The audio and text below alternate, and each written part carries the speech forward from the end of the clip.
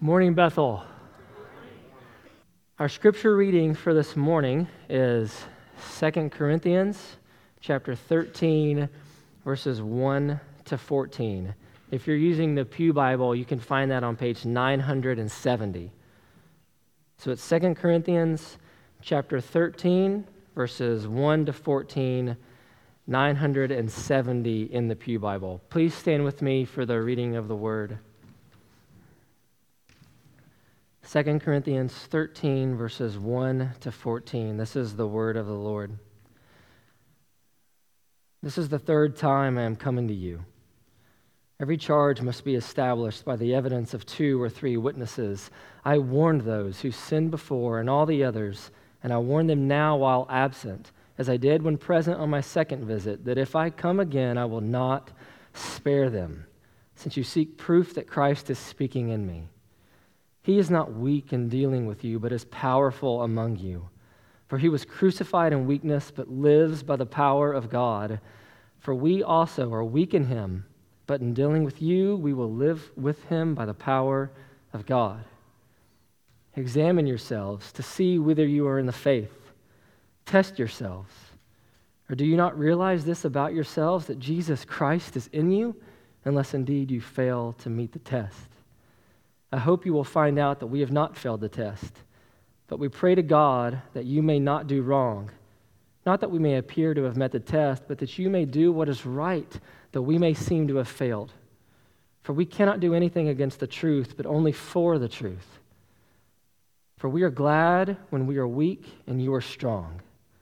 Your restoration is what we pray for.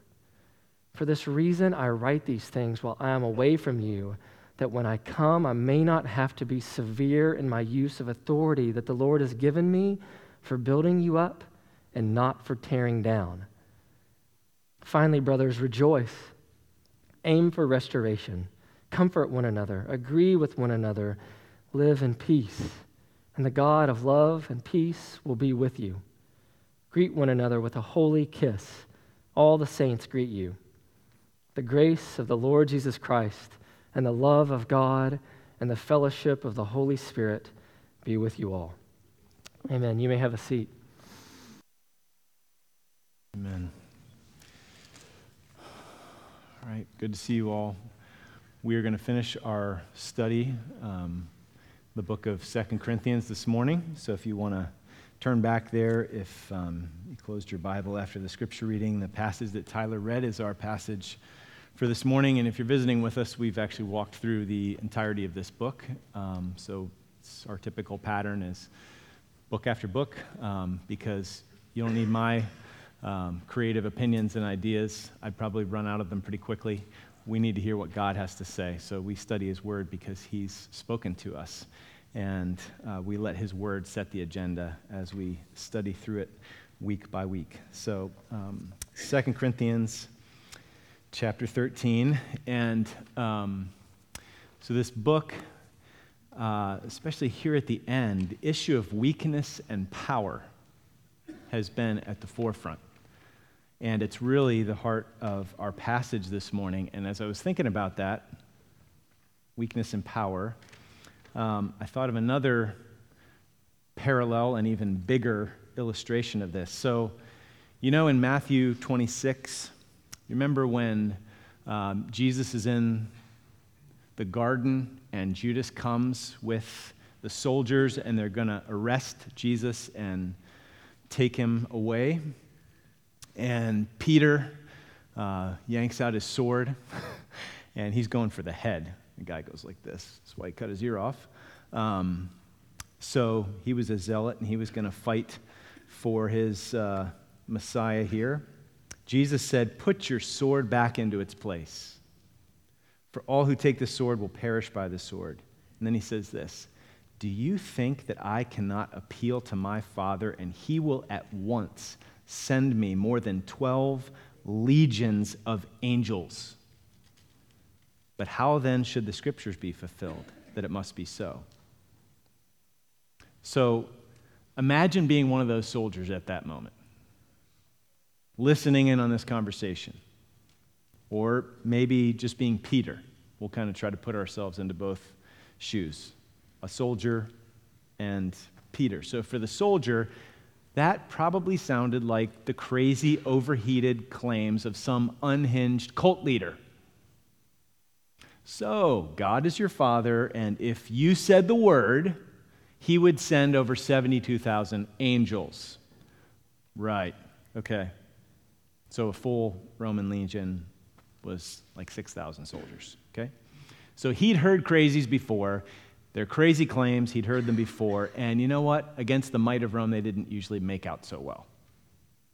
Just stupid fools. So messiahs, these saviors come, they can talk really tough, but the lash tends to cut them down to size. They're really pretty weak.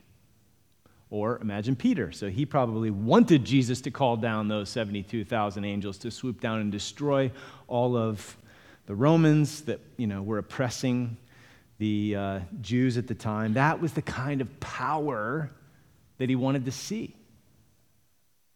So this quiet yielding by Jesus, it just seemed like surrender and defeat.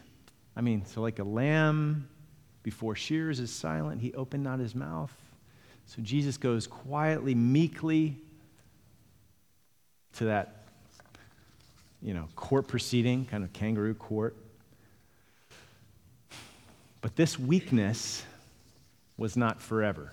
It is not forever. So another place where angels factor into the picture, he could have called 72,000 of them, but he didn't. In 2 Thessalonians, Paul is writing to believers who are persevering through affliction and persecution. And then he says this, God considers it just to repay with affliction those who afflict you and to grant relief to you who are afflicted as well as to us when the Lord Jesus is revealed from heaven with his mighty angels in flaming fire, inflicting vengeance on those who do not know God and on those who do not obey the gospel of our Lord Jesus. So he didn't call 72,000 angels, but one day they are coming. Weakness, power. So don't mistake weakness or meekness or mercy for impotence or tolerance. So Jesus didn't call those 12 legions of angels for a reason. And it's the same thing in our passage in 2 Corinthians 13. Paul could have judged the Corinthians because of how they'd been so rebellious against him and ultimately against God, but he didn't. For a reason, he was incredibly patient and merciful toward them, not because he didn't have the nerve to judge them, but because of mercy and love. And yet, that mercy and patience wasn't going to last forever. And that's why we find this pretty sobering language in 2 Corinthians 13 at the end of this letter that he's writing to the church in Corinth, okay? So this series is called Cruciform Ministry, ministry in the shaped by the cross.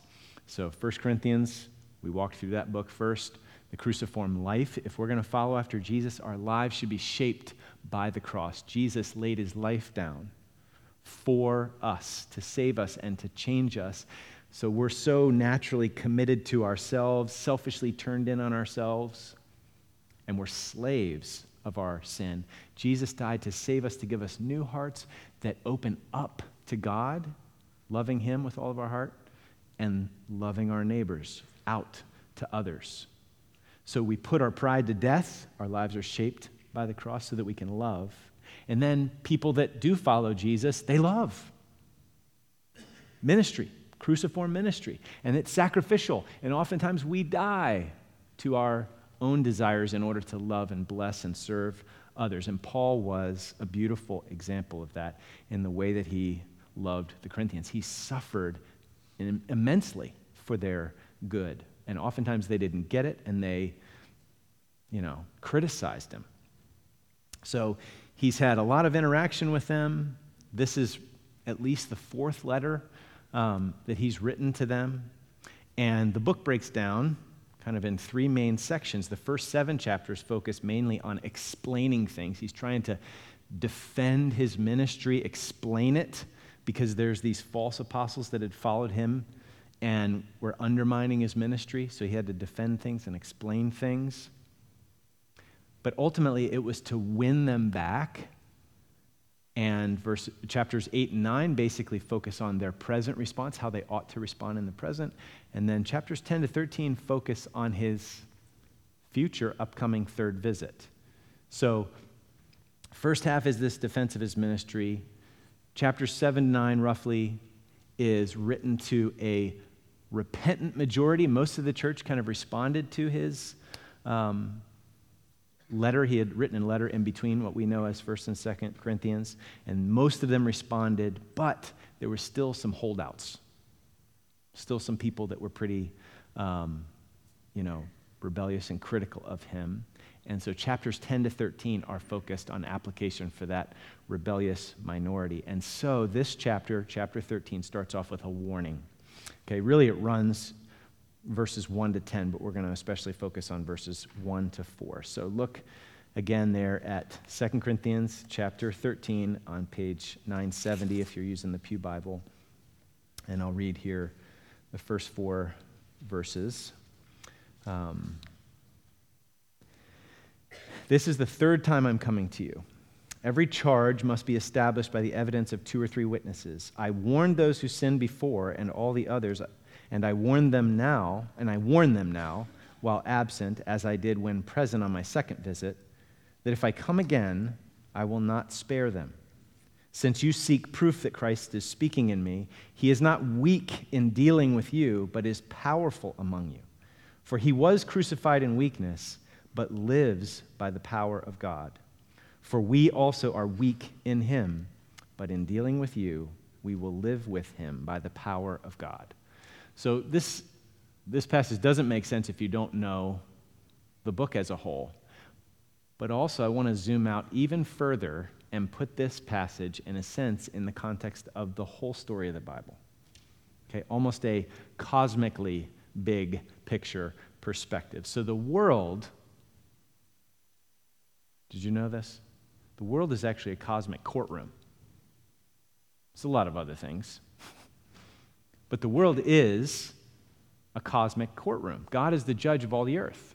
He's a lot of other things, right? He's a father and a shepherd and a rock and a refuge and a help, but he is a judge. He's just. He sees everything. He knows everything. He takes no bribes. He's perfectly and unbendingly just. No one's getting away with anything in this universe. So sometimes he executes justice all by himself. He certainly doesn't need any counsel. He's not in need of a jury.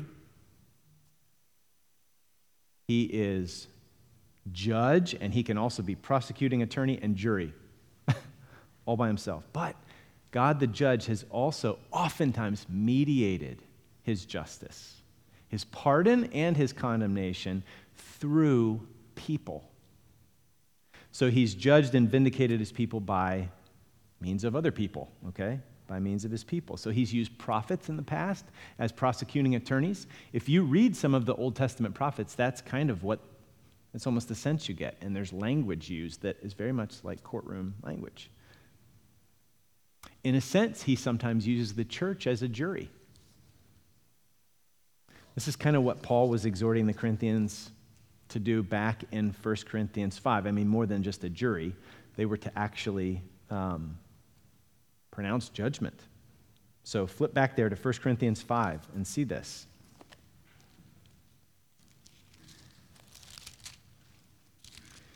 So there was this church member in Corinth who was sleeping with his stepmother. And they weren't doing anything about it. So look at verse 3. For though absent in body, I'm present in spirit, and as if present, I've already pronounced judgment on the one who did such a thing. When you are assembled in the name of the Lord Jesus, and my spirit is present with the power of our Lord Jesus, you are to deliver this man to Satan for the destruction of the flesh, so that his spirit may be saved in the day of the Lord. I mean, still, there's a holdout for rescue from this gross sin, but the point is, we can't just leave that undealt with. It's got to be dealt with. You've got to judge this.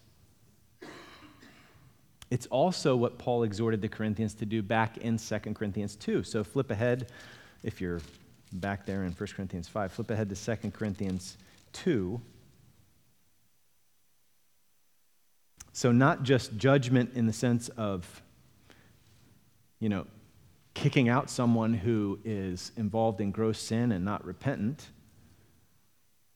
but also pardoning and forgiving and comforting those who are repentant. So there was this guy, apparently, who most likely led the rebellion against Paul. When Paul came on his second visit, he met this opposition, and rather than judge them on the spot, he withdrew and wrote a letter to them to call them to repentance. So there was probably a ringleader there, and it seems like maybe he had repented. Well, this guy did repent, but it seems like that's the guy who's repenting here.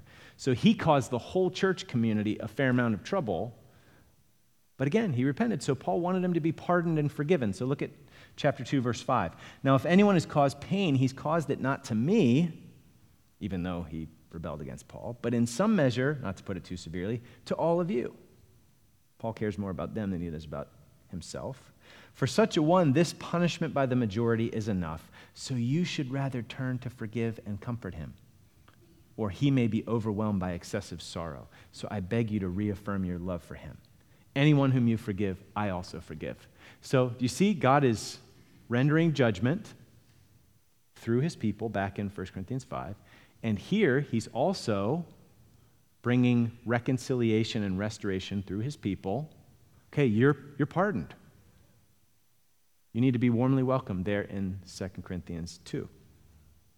So this is also what's going on now in 2 Corinthians 13. The judgment of God is being mediated through the Apostle Paul. Okay, so look at how he uses this language of the courtroom. This is the third time I'm coming to you. Every charge must be established by the evidence of 2 or 3 witnesses. So, third time he's coming. The first time he planted the church. You can read about that in Acts 18.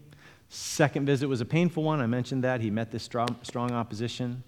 He withdrew, wrote a letter, not because he was too wimpy, not because they intimidated him, but because he didn't want to judge them on the spot, because he was merciful just like Jesus is merciful. He's patient and kind like Jesus. He wanted to give them time to repent, so he went back and wrote that letter. It was to spare them.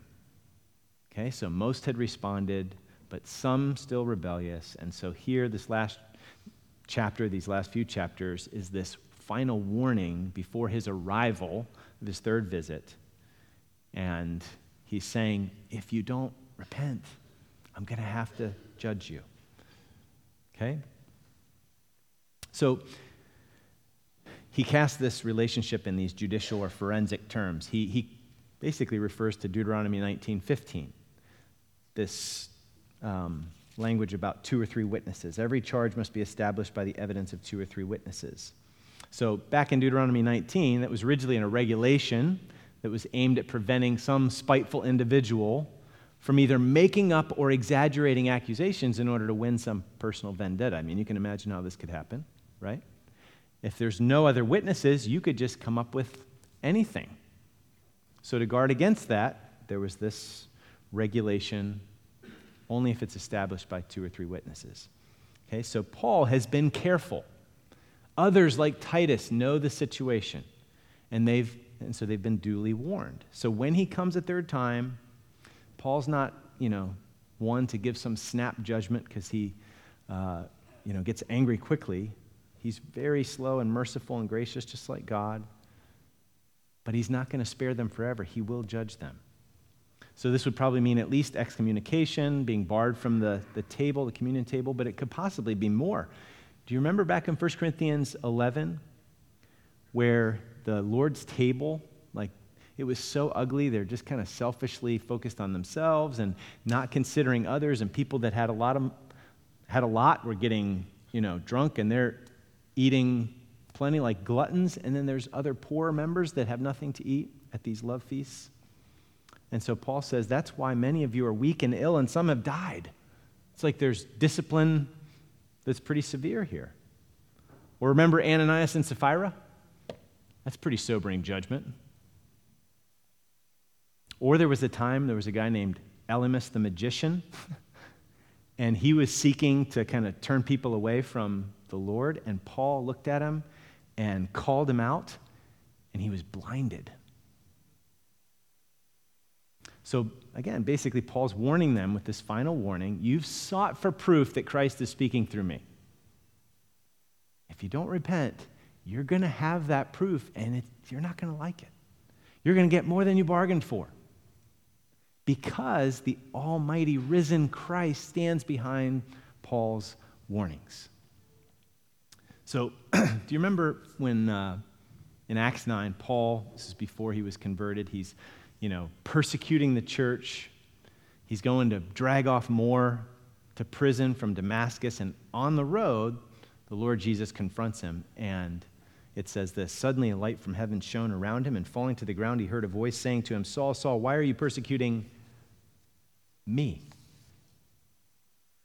When you oppose the people of God and his shepherds, his ambassadors, you're ultimately picking a fight with King Jesus. That's never going to go well. Not a good idea. So here's why I think this is where we bring it to a point where it's applicable to us here this morning. We've got to wrestle with this, okay? We do live in a world that is governed by the judge of all the earth. And you know what? We live in a time when we have very little respect for authority. So our default, I don't know about you, but I think oftentimes this is the case, our default is to believe the disgruntled employee or congregant or customer and be suspicious of the boss, the spiritual leaders, or the company. Now, why is that? It's because there's good reason to, right? There's so much abuse of authority, right? But wouldn't it be easy to overswing on this and kind of write off all authority and be suspicious of all authority, and that would play right into Satan's hands, right? So we're often suspicious of authority, and again, for good reason, but we can so easily, this just goes along with our selfishness and our desire to be at the center of our own little world. We chafe, we resent, we resist authority, and sometimes we just dismiss it. But when it comes to the church of Jesus, the authority of the church is not to be trifled with. Flip over, and I'm having you flip because I know it's a little cold in here. So just trying to keep you awake, keep you warm. Actually, the temperature is a nefarious plot to keep you all awake and to make you long for this coolness when it takes a little while for our AC to be replaced. And the first couple weeks of June, we might still not have it, and you're going to wish for this cold morning. Anyway, no, that is in works. Okay, we're totally getting off topic. Okay, turn back to Matthew 18. The authority of the church is not to be trifled with. So we know this passage. We talk about it typically as church discipline. And again, it's supposed to be good, all for the sake of restoration. But we need to see one thing in particular here. So if your brother sins against you, go and tell him his fault between you and him alone. If he listens to you, you've gained your brother. That's the point. Restoration, forgiveness, reconciliation. Lots of that should be happening, and it just stops right there. It doesn't go any further. But if he doesn't listen, take one or two others along, that every charge may be established by the evidence of 2 or 3 witnesses. Again, referring to Deuteronomy 19, just like Paul. If he refuses to listen to them, tell it to the church. More arms waving, like, don't go down this dangerous path. We love you. And if he refuses to listen even to the church, let him be to you as a Gentile and a tax collector, basically as an unbeliever. Doesn't mean he necessarily is or she necessarily is, but at least you treat them that way until they show otherwise. Truly I say to you, and here's the point, verse 18, whatever you bind on earth shall be bound in heaven, and whatever you loose on earth shall be loosed in heaven. It's weird language. Again, I say to you, if 2 of you agree on earth about anything that they ask, it will be done for them by my Father in heaven. For where 2 or 3 are gathered in my name, there am I among them. So the whole point is these decisions that are made in the context of the church are not just made in a corner by, people and it doesn't really matter. No. The authority of King Jesus is behind these decisions. There I am with them. What you bind on earth has been bound in heaven. What you loose on earth is loosed in heaven. So these are the authority of King Jesus mediated through his people. This is not to be trifled with. Now, certainly there can be discipline that's handled poorly for the wrong reasons, but when it's done for the right reasons by God's people, it's not just done in a corner. This is a cosmic decision. We don't want to trifle with this. So again, we live in a world shaped by authority structures. That's by God's institution. We can't escape it. Heaven is not a place where there's no authority. If that's what freedom sounds like to you, or if that's what you'd want it to be like in heaven, be careful, because maybe what you want is to be God. So let's just stop looking out there all around and look in here and say, okay, what does this have to do with me? Well, here were some Corinthians that claimed to be believers, and by their lives, Paul was saying, if you don't repent, you're going to be judged. If you are inclined to be really critical of others, but not particularly self-critical,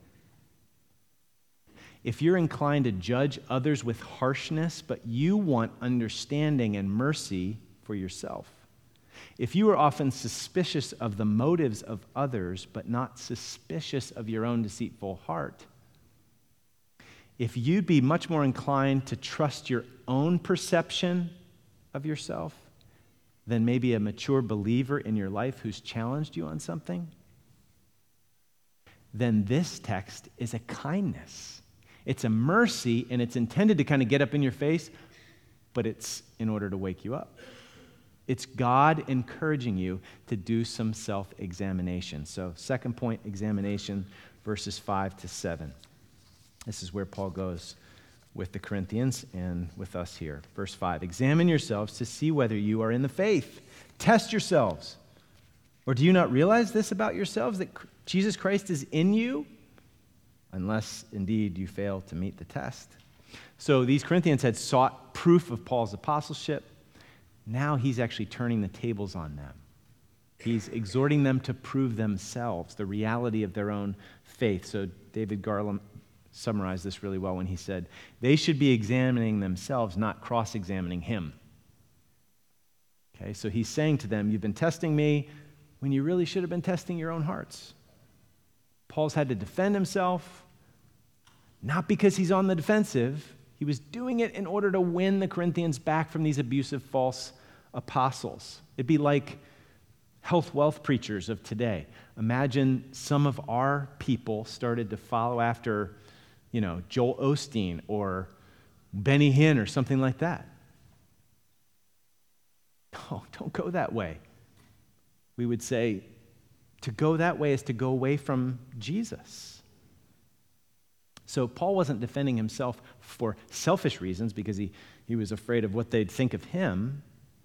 He was doing it for their sake, not for the sake of his reputation. So it wasn't Paul that was on trial, really. It was actually them. They were on trial. Okay, so I've given this illustration, it was a while ago, but one of my professors in seminary told this story about the hippies in the Louvre.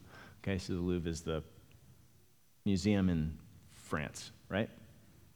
So, and this is nothing against hippies. I think hippies are great. So I think we should bring the bell-bottoms back. So anyway, so there are these uncouth hippies in the Louvre, and they're walking around, and they're making these like ignorant, snide comments, critical comments about these masterpieces. Monet and Picasso and whatever. And the curator, the director guy of the museum is standing back, and he's like really getting fed up with this, and he finally has had enough.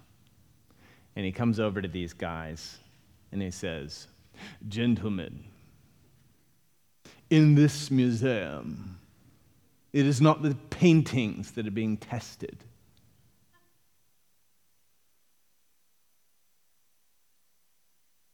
They are masterpieces. If you criticize them and scoff at them, you indict yourself as a fool.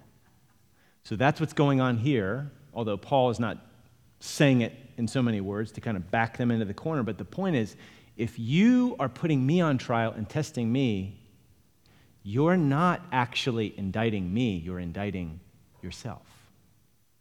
Okay?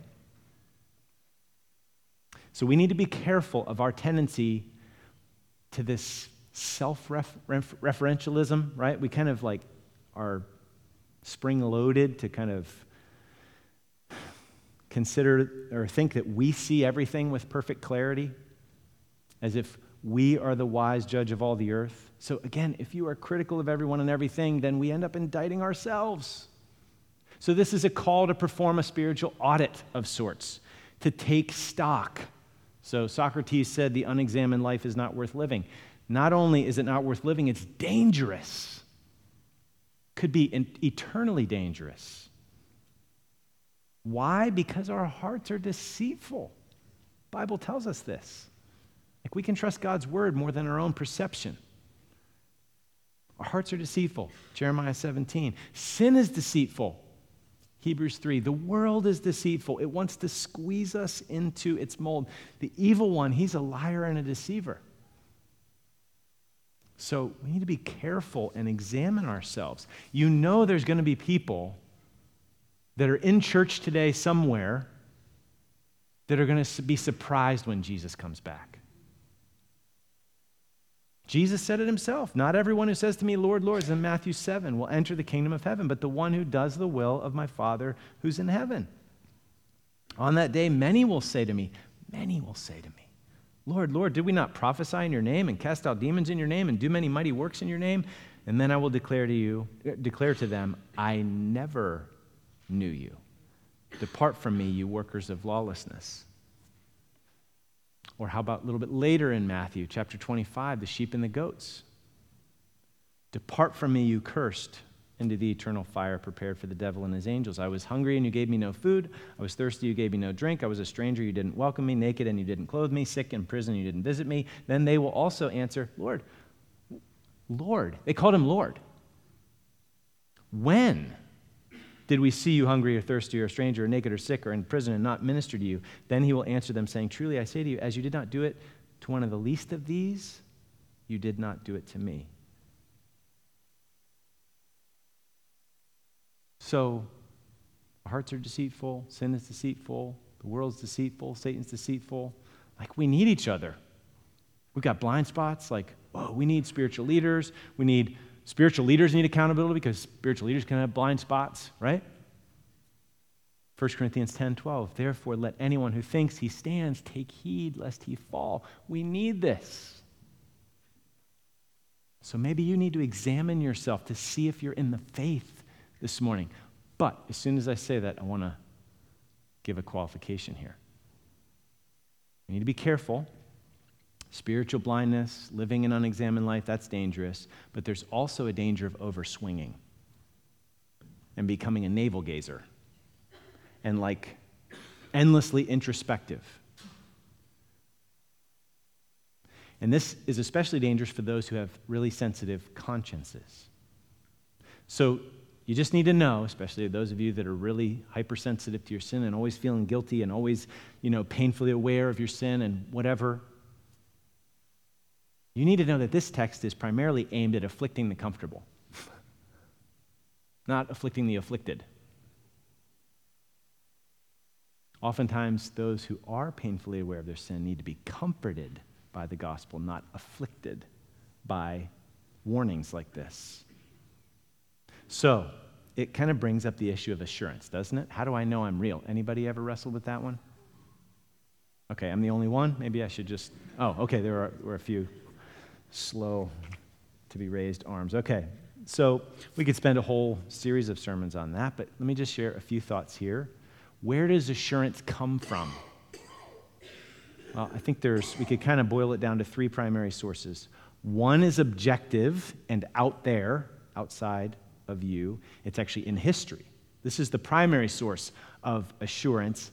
It's the cross.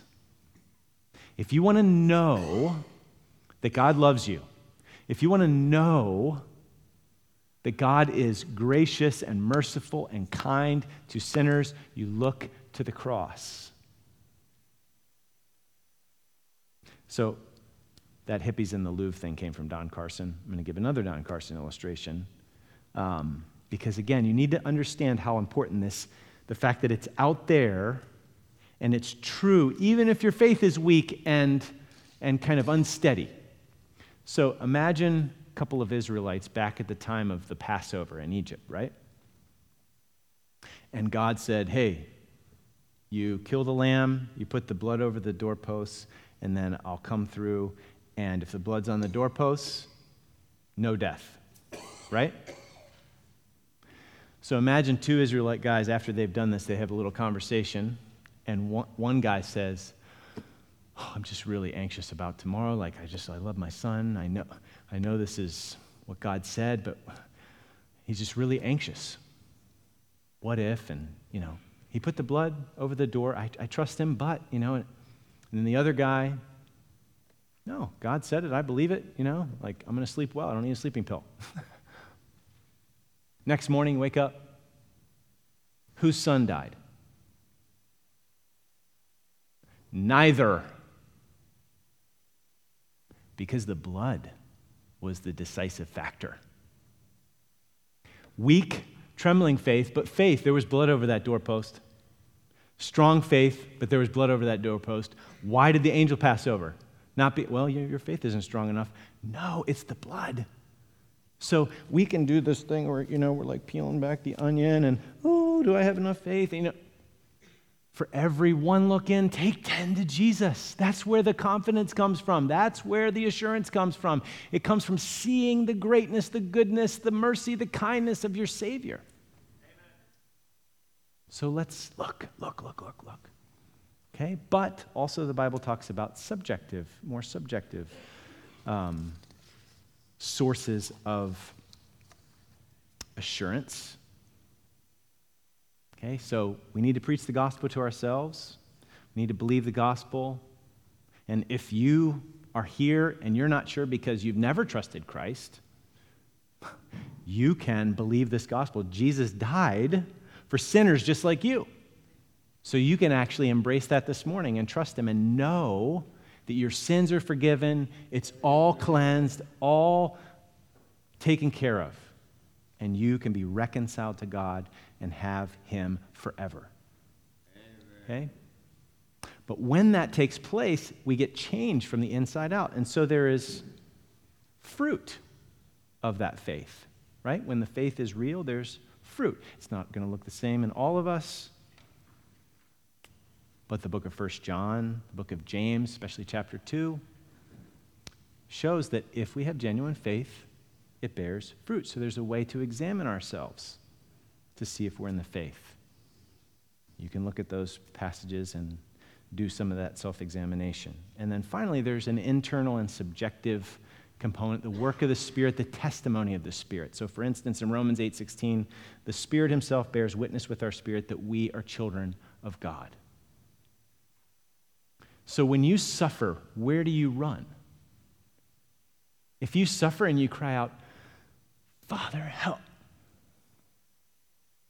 I think sometimes we have the sense that maybe this testimony of the Spirit is something, only super Christians experience. If you suffer and struggle and you run to God as your Father, why are you doing that? That's the Spirit of God testifying with your spirit that he's your Father and you can go to him for help.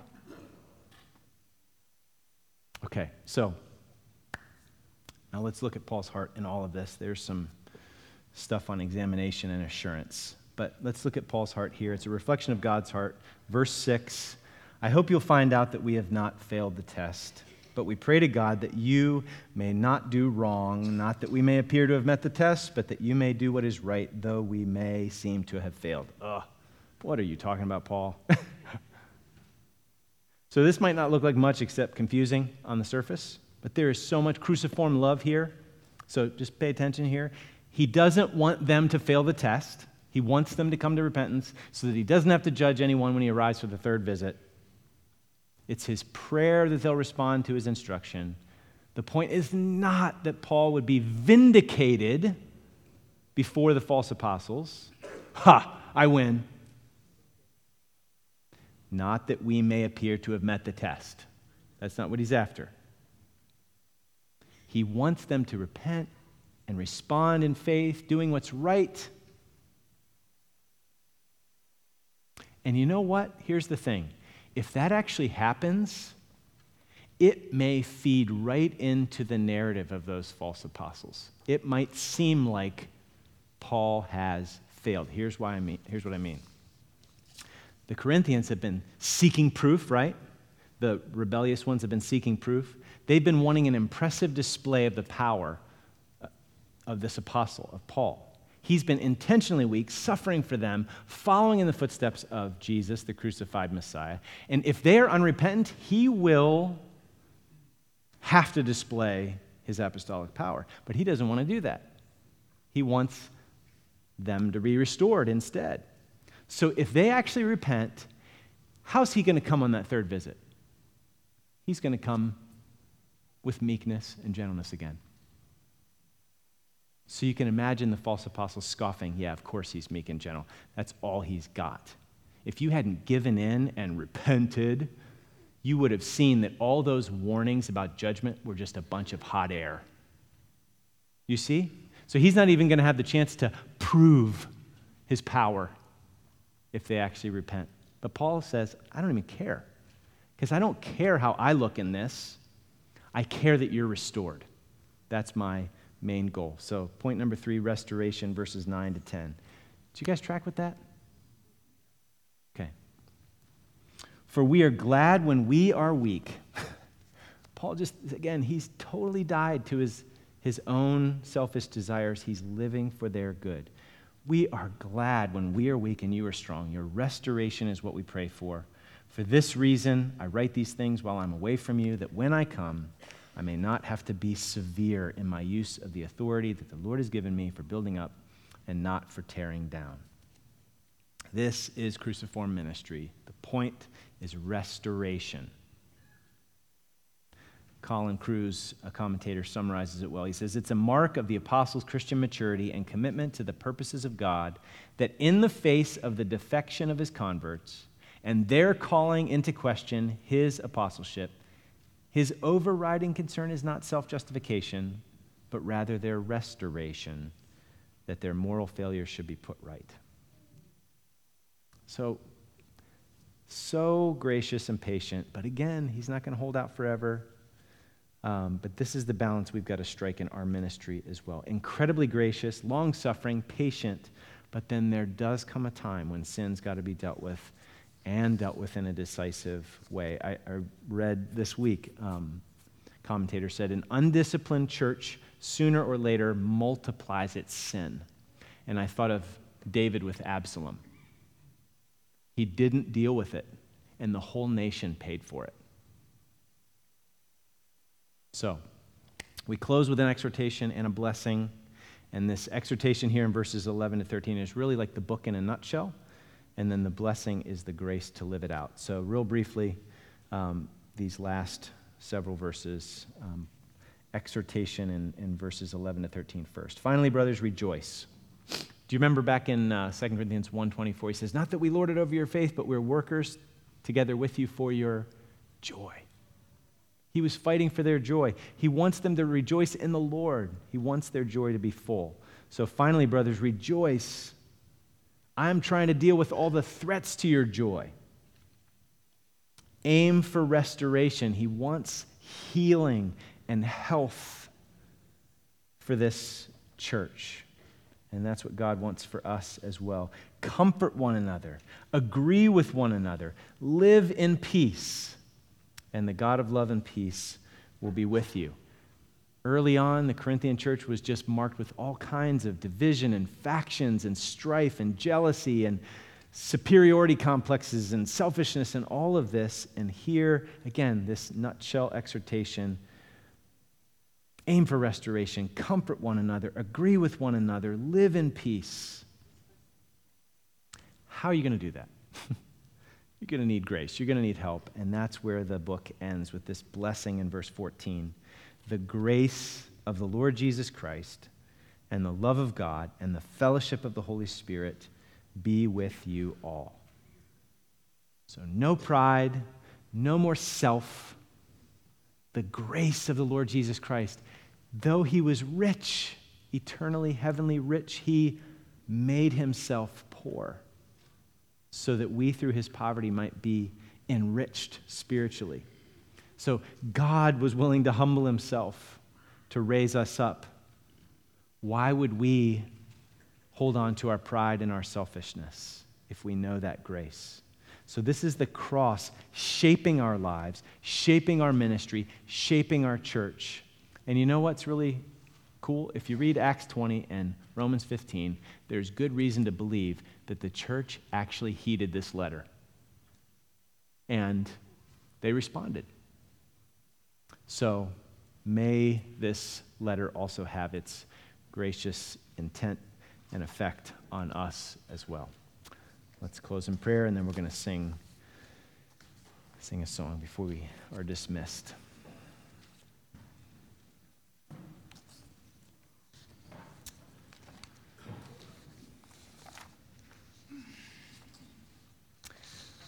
Father, I pray that you would please pour out your grace on us through Jesus, that we would rejoice in the Lord who saved us, the Lord who humbled himself, the Lord who took our sin, the Lord who gave us all of his very great and precious promises. I pray that any division or strife or cliques or factions or whatever would just be blown up by the unity that the cross creates. The ground is level at the foot of the cross. So I pray that there would be restoration where we need to be bound up and healed and strengthened and reclaimed. I pray that we would comfort and welcome each other, not hold each other out at arm's length. I pray that we would agree with one another in the Lord. There would be sweet unity in Christ, that we would live in peace, and that we would want to share that joy and restoring grace and comfort and peace with so many others. So do it, Lord, by your amazing grace, the grace of our Lord Jesus Christ. In his name we pray. Amen.